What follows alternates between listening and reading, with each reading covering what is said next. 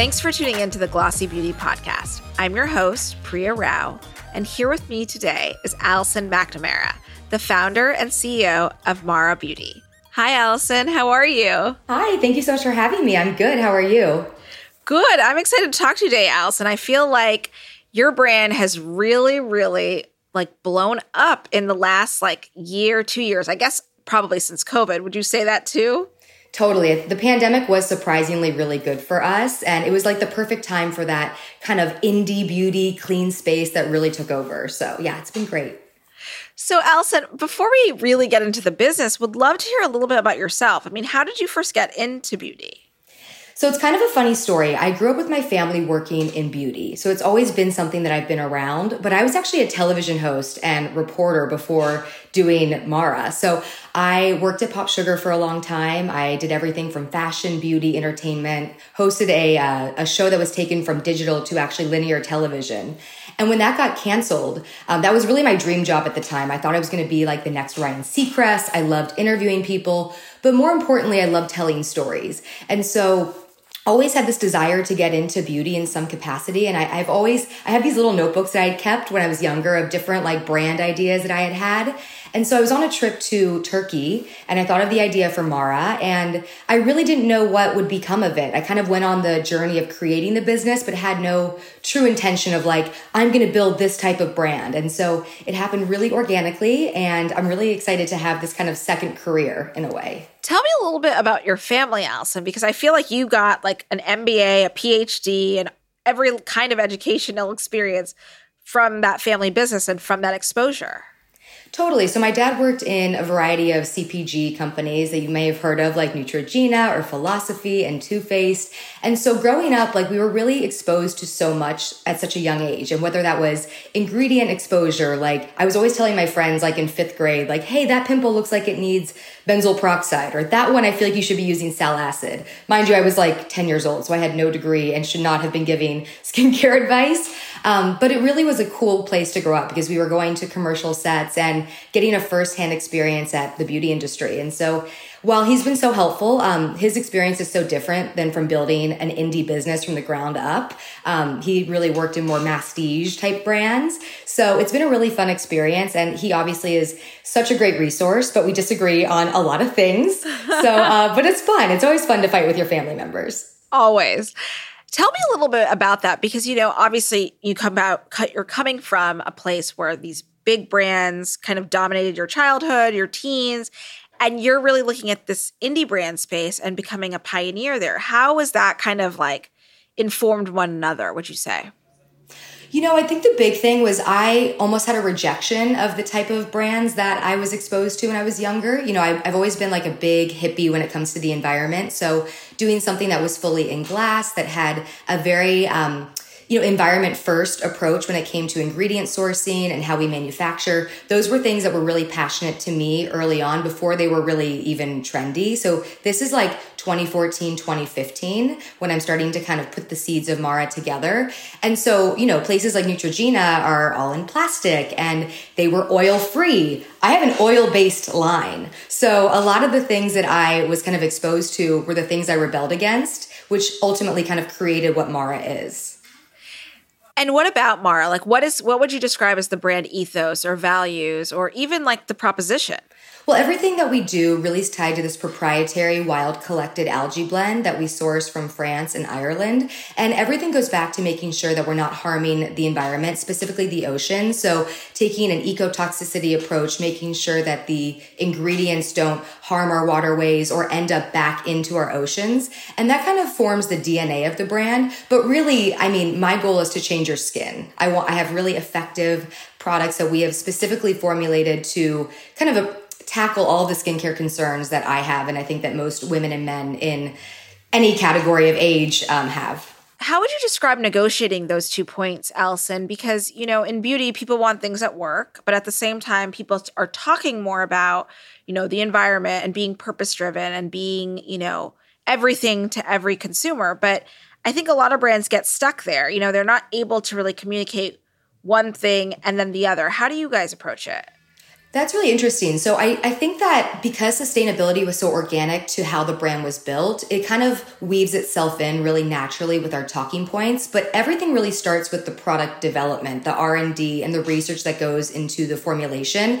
Because we own our formulas, I have a firsthand approach or experience to see like every single supplier that we use and where it comes from, the safety data sheets on everything, how far it's coming to Los Angeles where we manufacture. And so all those things are really important, I think, for sustainability and for manufacturing, really getting to make sure that the ingredient that you're using truly is what it says it is. Because when you're going through maybe a contract manufacturer where they own the formulation, you don't really know what's actually in your products. You don't know the supplier. And yes, they say it's vegan or it doesn't have X amount of these trace materials, but maybe it does because you don't actually have access to that. So I think that's been really important to like the sustainable angle for Mara. But I don't know. I just think it's making cognizant choices too. Like, glass versus plastic. Okay, if you can get a material that's maybe it's an organic ingredient that you wanted to use, but the non-organic non-GMO version is much closer, then I would go with the non-organic, non-GMO version. It's making those kind of decisions as you're going through the process. As an indie founder, a lot of these things, while certainly ambitious, sound also really, really expensive. How do you make choices around that? Oh my gosh. Yeah, it's always a constant choice with cost, especially when your brand doesn't have investment. So I think one of the key things that we did that was not intentional, but was so important was that I launched with one product. And each success of that product kind of fed into the creation and development of the next product. So the initial investments I made on the brand were the first 5 formulations and then the actual manufacturing and components for the universal face oil. And once that product started taking off, I was able to buy the components and everything for the second product. And it's kind of been that way since launch, since 2018. So it makes it a little bit easier to invest in one thing at that current moment than it is to invest in, 10 skincare products that you're launching with. And you launched D2C, correct? I did. Yeah. Do you think that was maybe a little bit easier then? Because I know in the retail environment, it's certainly like about, well, what do you have next? What other product? What else can you show me to get kind of in to some of bigger retailers? Were you able to kind of set your own terms when you first started? In 2018, when we launched D2C, it was always the intention, by the way, to go into retail. I truly believe in the value of amazing retail partners. And especially if you are a non-celebrity, non-influencer founder, I think it is really important to be able to have the coattails and the support of an amazing brand like a Credo, for example. But when we launched D2C, I think it was an easier time. There was less in the market, and people were excited for the newness, this new indie kind of D2C brand. But we did go retail 3 months after launch. So we were in Credo, three months after we launched in 2018.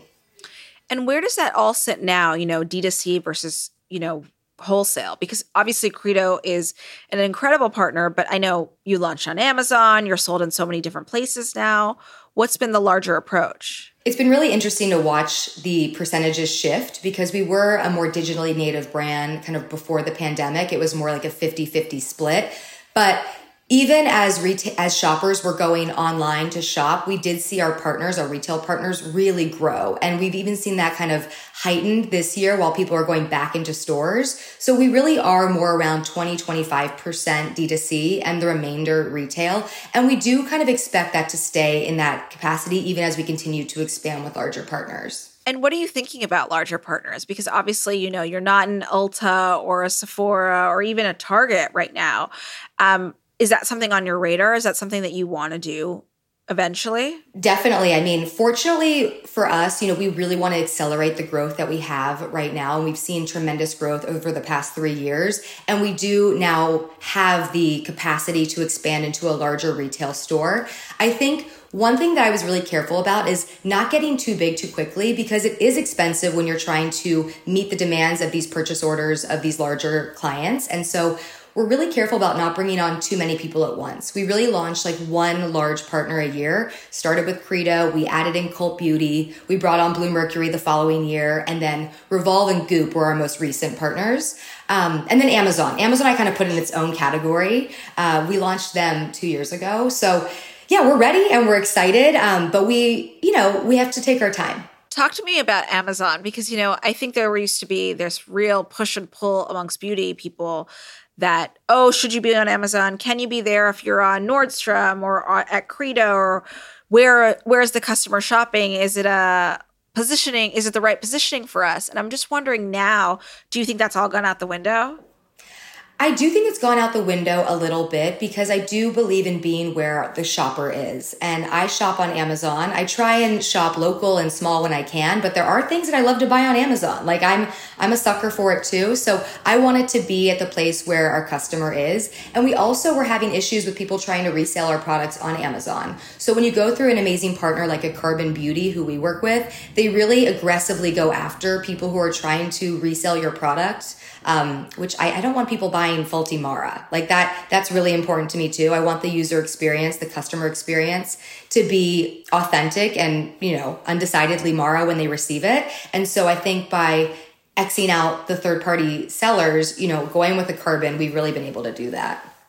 Talk to me about the line specifically. You mentioned a second ago that you started with the universal face oil and that was your hero. And tell me about the cadence of growing and how you're filling out the assortment. Okay, so this is like my favorite part because I love products and I think that what we've done is like a really unique but very concise edited offering. So I launched with the universal face oil because that truly is the one product that if anyone were to try it, they would be able to incorporate it into their routine. It really is like that everyday all-in-one face oil, really unique ingredient profile and has the algae.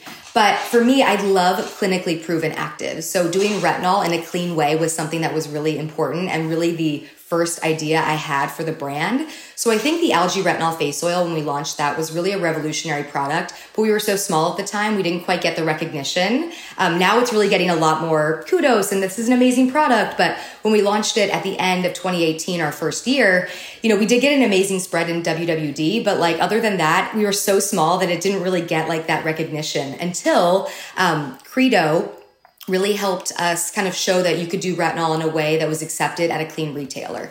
And so from there, we've built out the line to kind of have these multitasking products that are in new formats, like the Sea Kale Sunscreen Serum, which is an oil-based sunscreen, or our Algae Enzyme Cleansing Oil, which is actually our top seller. That is a kind of super hybrid cleansing oil. You can use it damp, dry, as a light peel. And so I think the multifunctionality and the easy to use of these products has made it so easy for people to incorporate one or all of them into their routine. It sounds like you're teaching the customer a lot of new things about beauty. Do you think they totally understand like all the benefits that they're getting from these various products? Because they are doing so many different things. Being a writer and journalist by trade, I think that that's something that we've done really well as education. And so that's one of the key reasons why we launch one product at a time. We spend so much time on our own pages, on our website, with our retailers, and in trainings with our retailers on the purposes, the ingredients, the ways to use our products. So I do think that we are able to articulate that to the customer because we are so slow with how we roll out our products. Slow is probably the wrong word. I mean, we do it in a very strategic way. What's your favorite product? Oh my gosh. I probably the algae retinol face oil because it truly changed my skin. But I think the cleansing oil is something that I think is our most unique product. You also recently expanded into, inner beauty and then also outer beauty in the sense of body. Can you tell us a little bit about that? So supplements were something that kind of really were inspired by the pandemic. I've always been like, I'm a woohoo. Like I drink the goop juice. I love all the things. I love moon juice. I love all the wellness things. I love it. So when I was in deep COVID with everyone else, I was reaching for so many different vitamins and, things to support my immunity. And I just figured it's such a natural extension for skincare. Like great skin starts in the gut. And so I wanted to create something that I wanted to drink every day and was really kind of combining the key supplements that I was reaching for. And so that was the kind of birth of C Vitamin C Glow.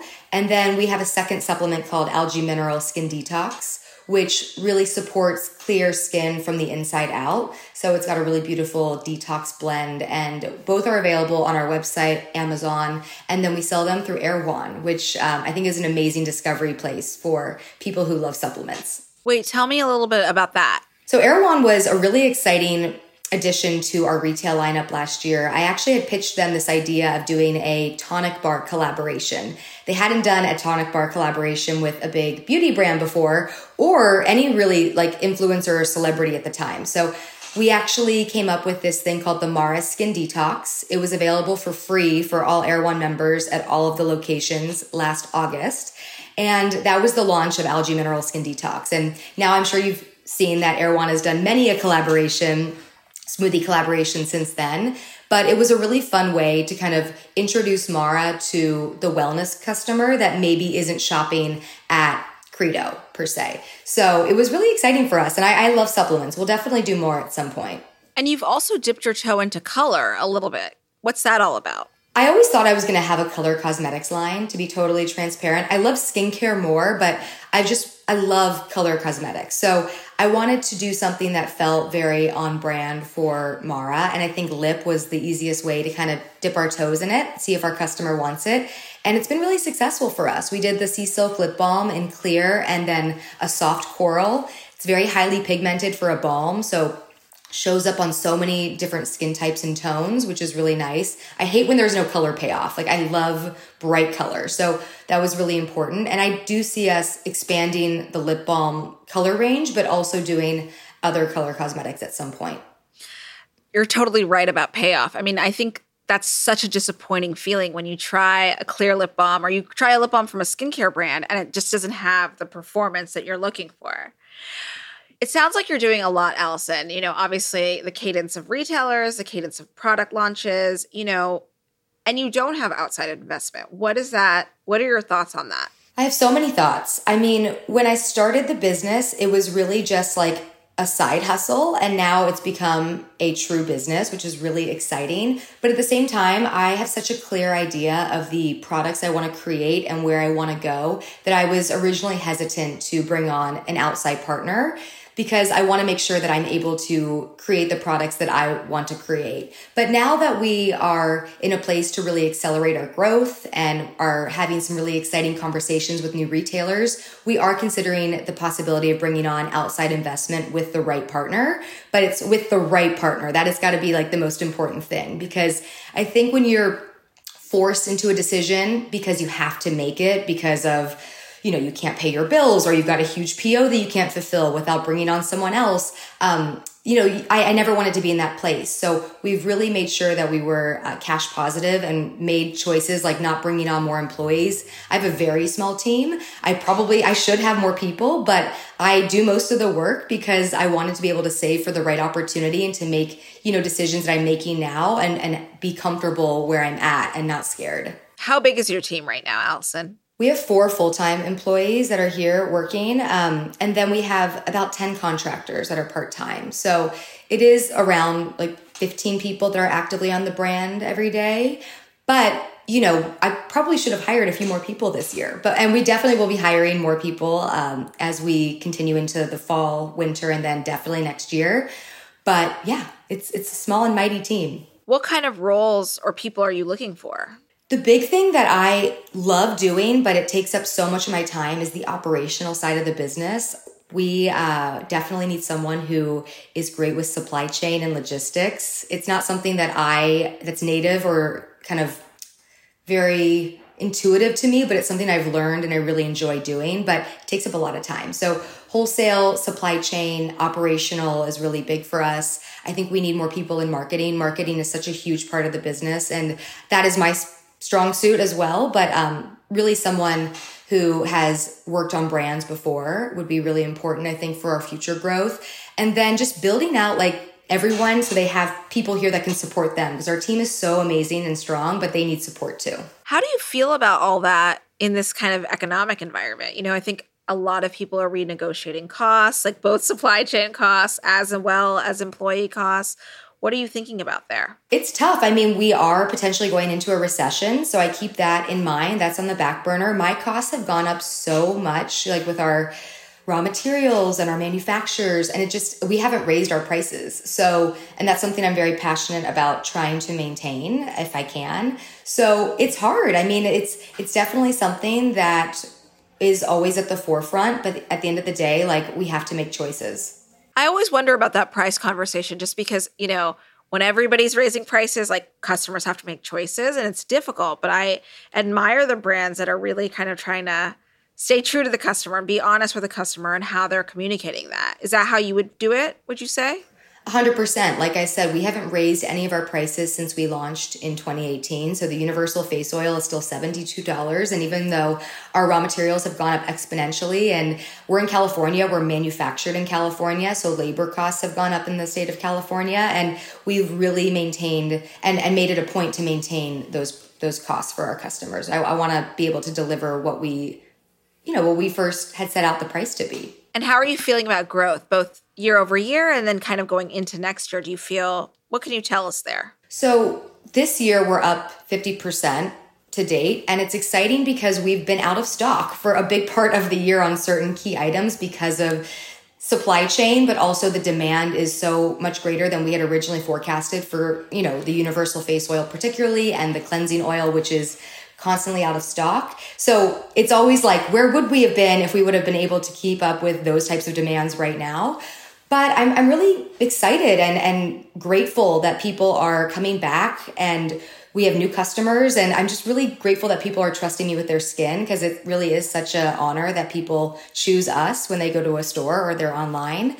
And I'm excited about the growth. It's an honor, really. How would you describe your customer? Our customer is anyone who is looking to transform their skin, who wants to have better, healthier looking skin. And I think that ranges from, male to female. It sees no gender. But more importantly, I think it's someone who has either failed with other products in the past and is looking for something to really transform what they're working with, or someone who is kind of on this journey to a cleaner, more sustainable life. I think it kind of has one of those two in common. And we're trying to be price sensitive. So I really want to be able for anyone to try our products. I know that is a tall order when you're a prestige brand, but we really been trying to keep a lot of our newer launches in the 50 to 70 range versus our retinol oil is 120 for the full size. And we make smaller sizes of our key products so people can kind of get an entryway into the brand.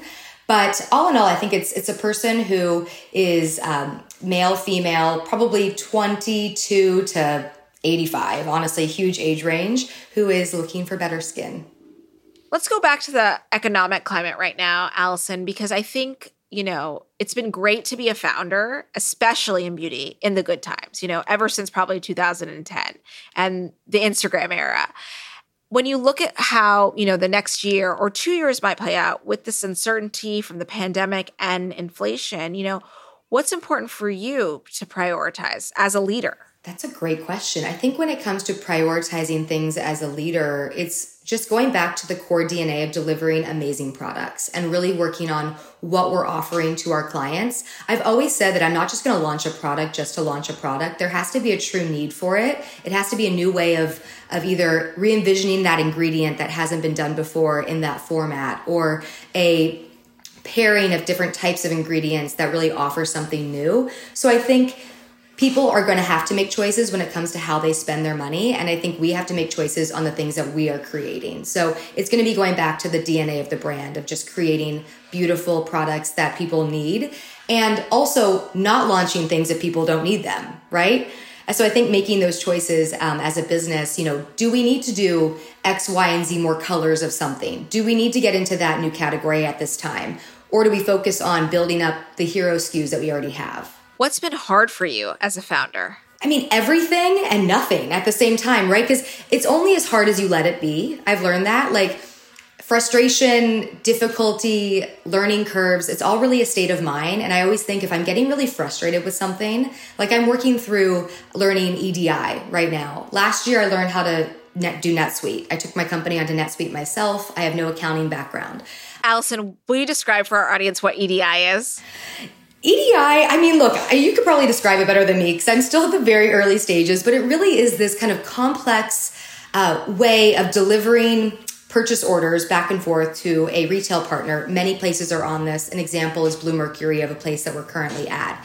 But this is a way of transmitting data in a very complex way with a language that is probably one of the hardest languages I've ever had to learn. But I'm excited. And I think it's only things are only as challenging as you let them be. We're smart people. I've gotten this far in my business. I can learn something new. So I think it's that openness to learning new things that makes the challenges not as challenging as they probably are. Besides your dad, obviously, we've covered him. Would you say you have a lot of mentors or kind of people surrounding you that allow you to kind of remember that?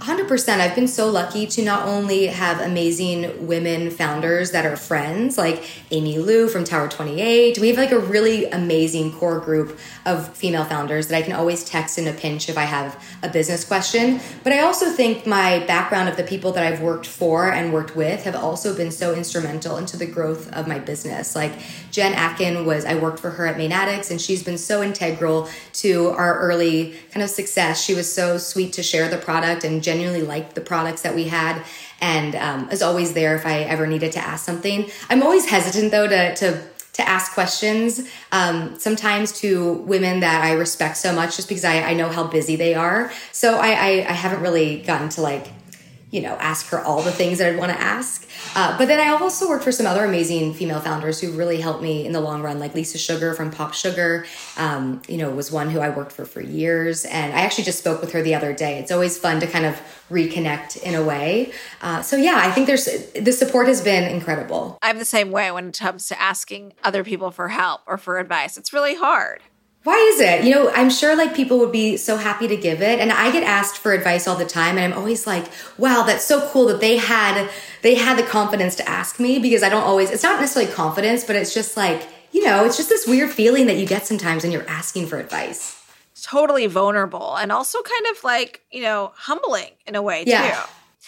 What advice would you give to someone who is starting out in beauty today, whether they want to be a founder or eventually launch a business in 5 years? What do you think it takes besides obviously resilience and grit?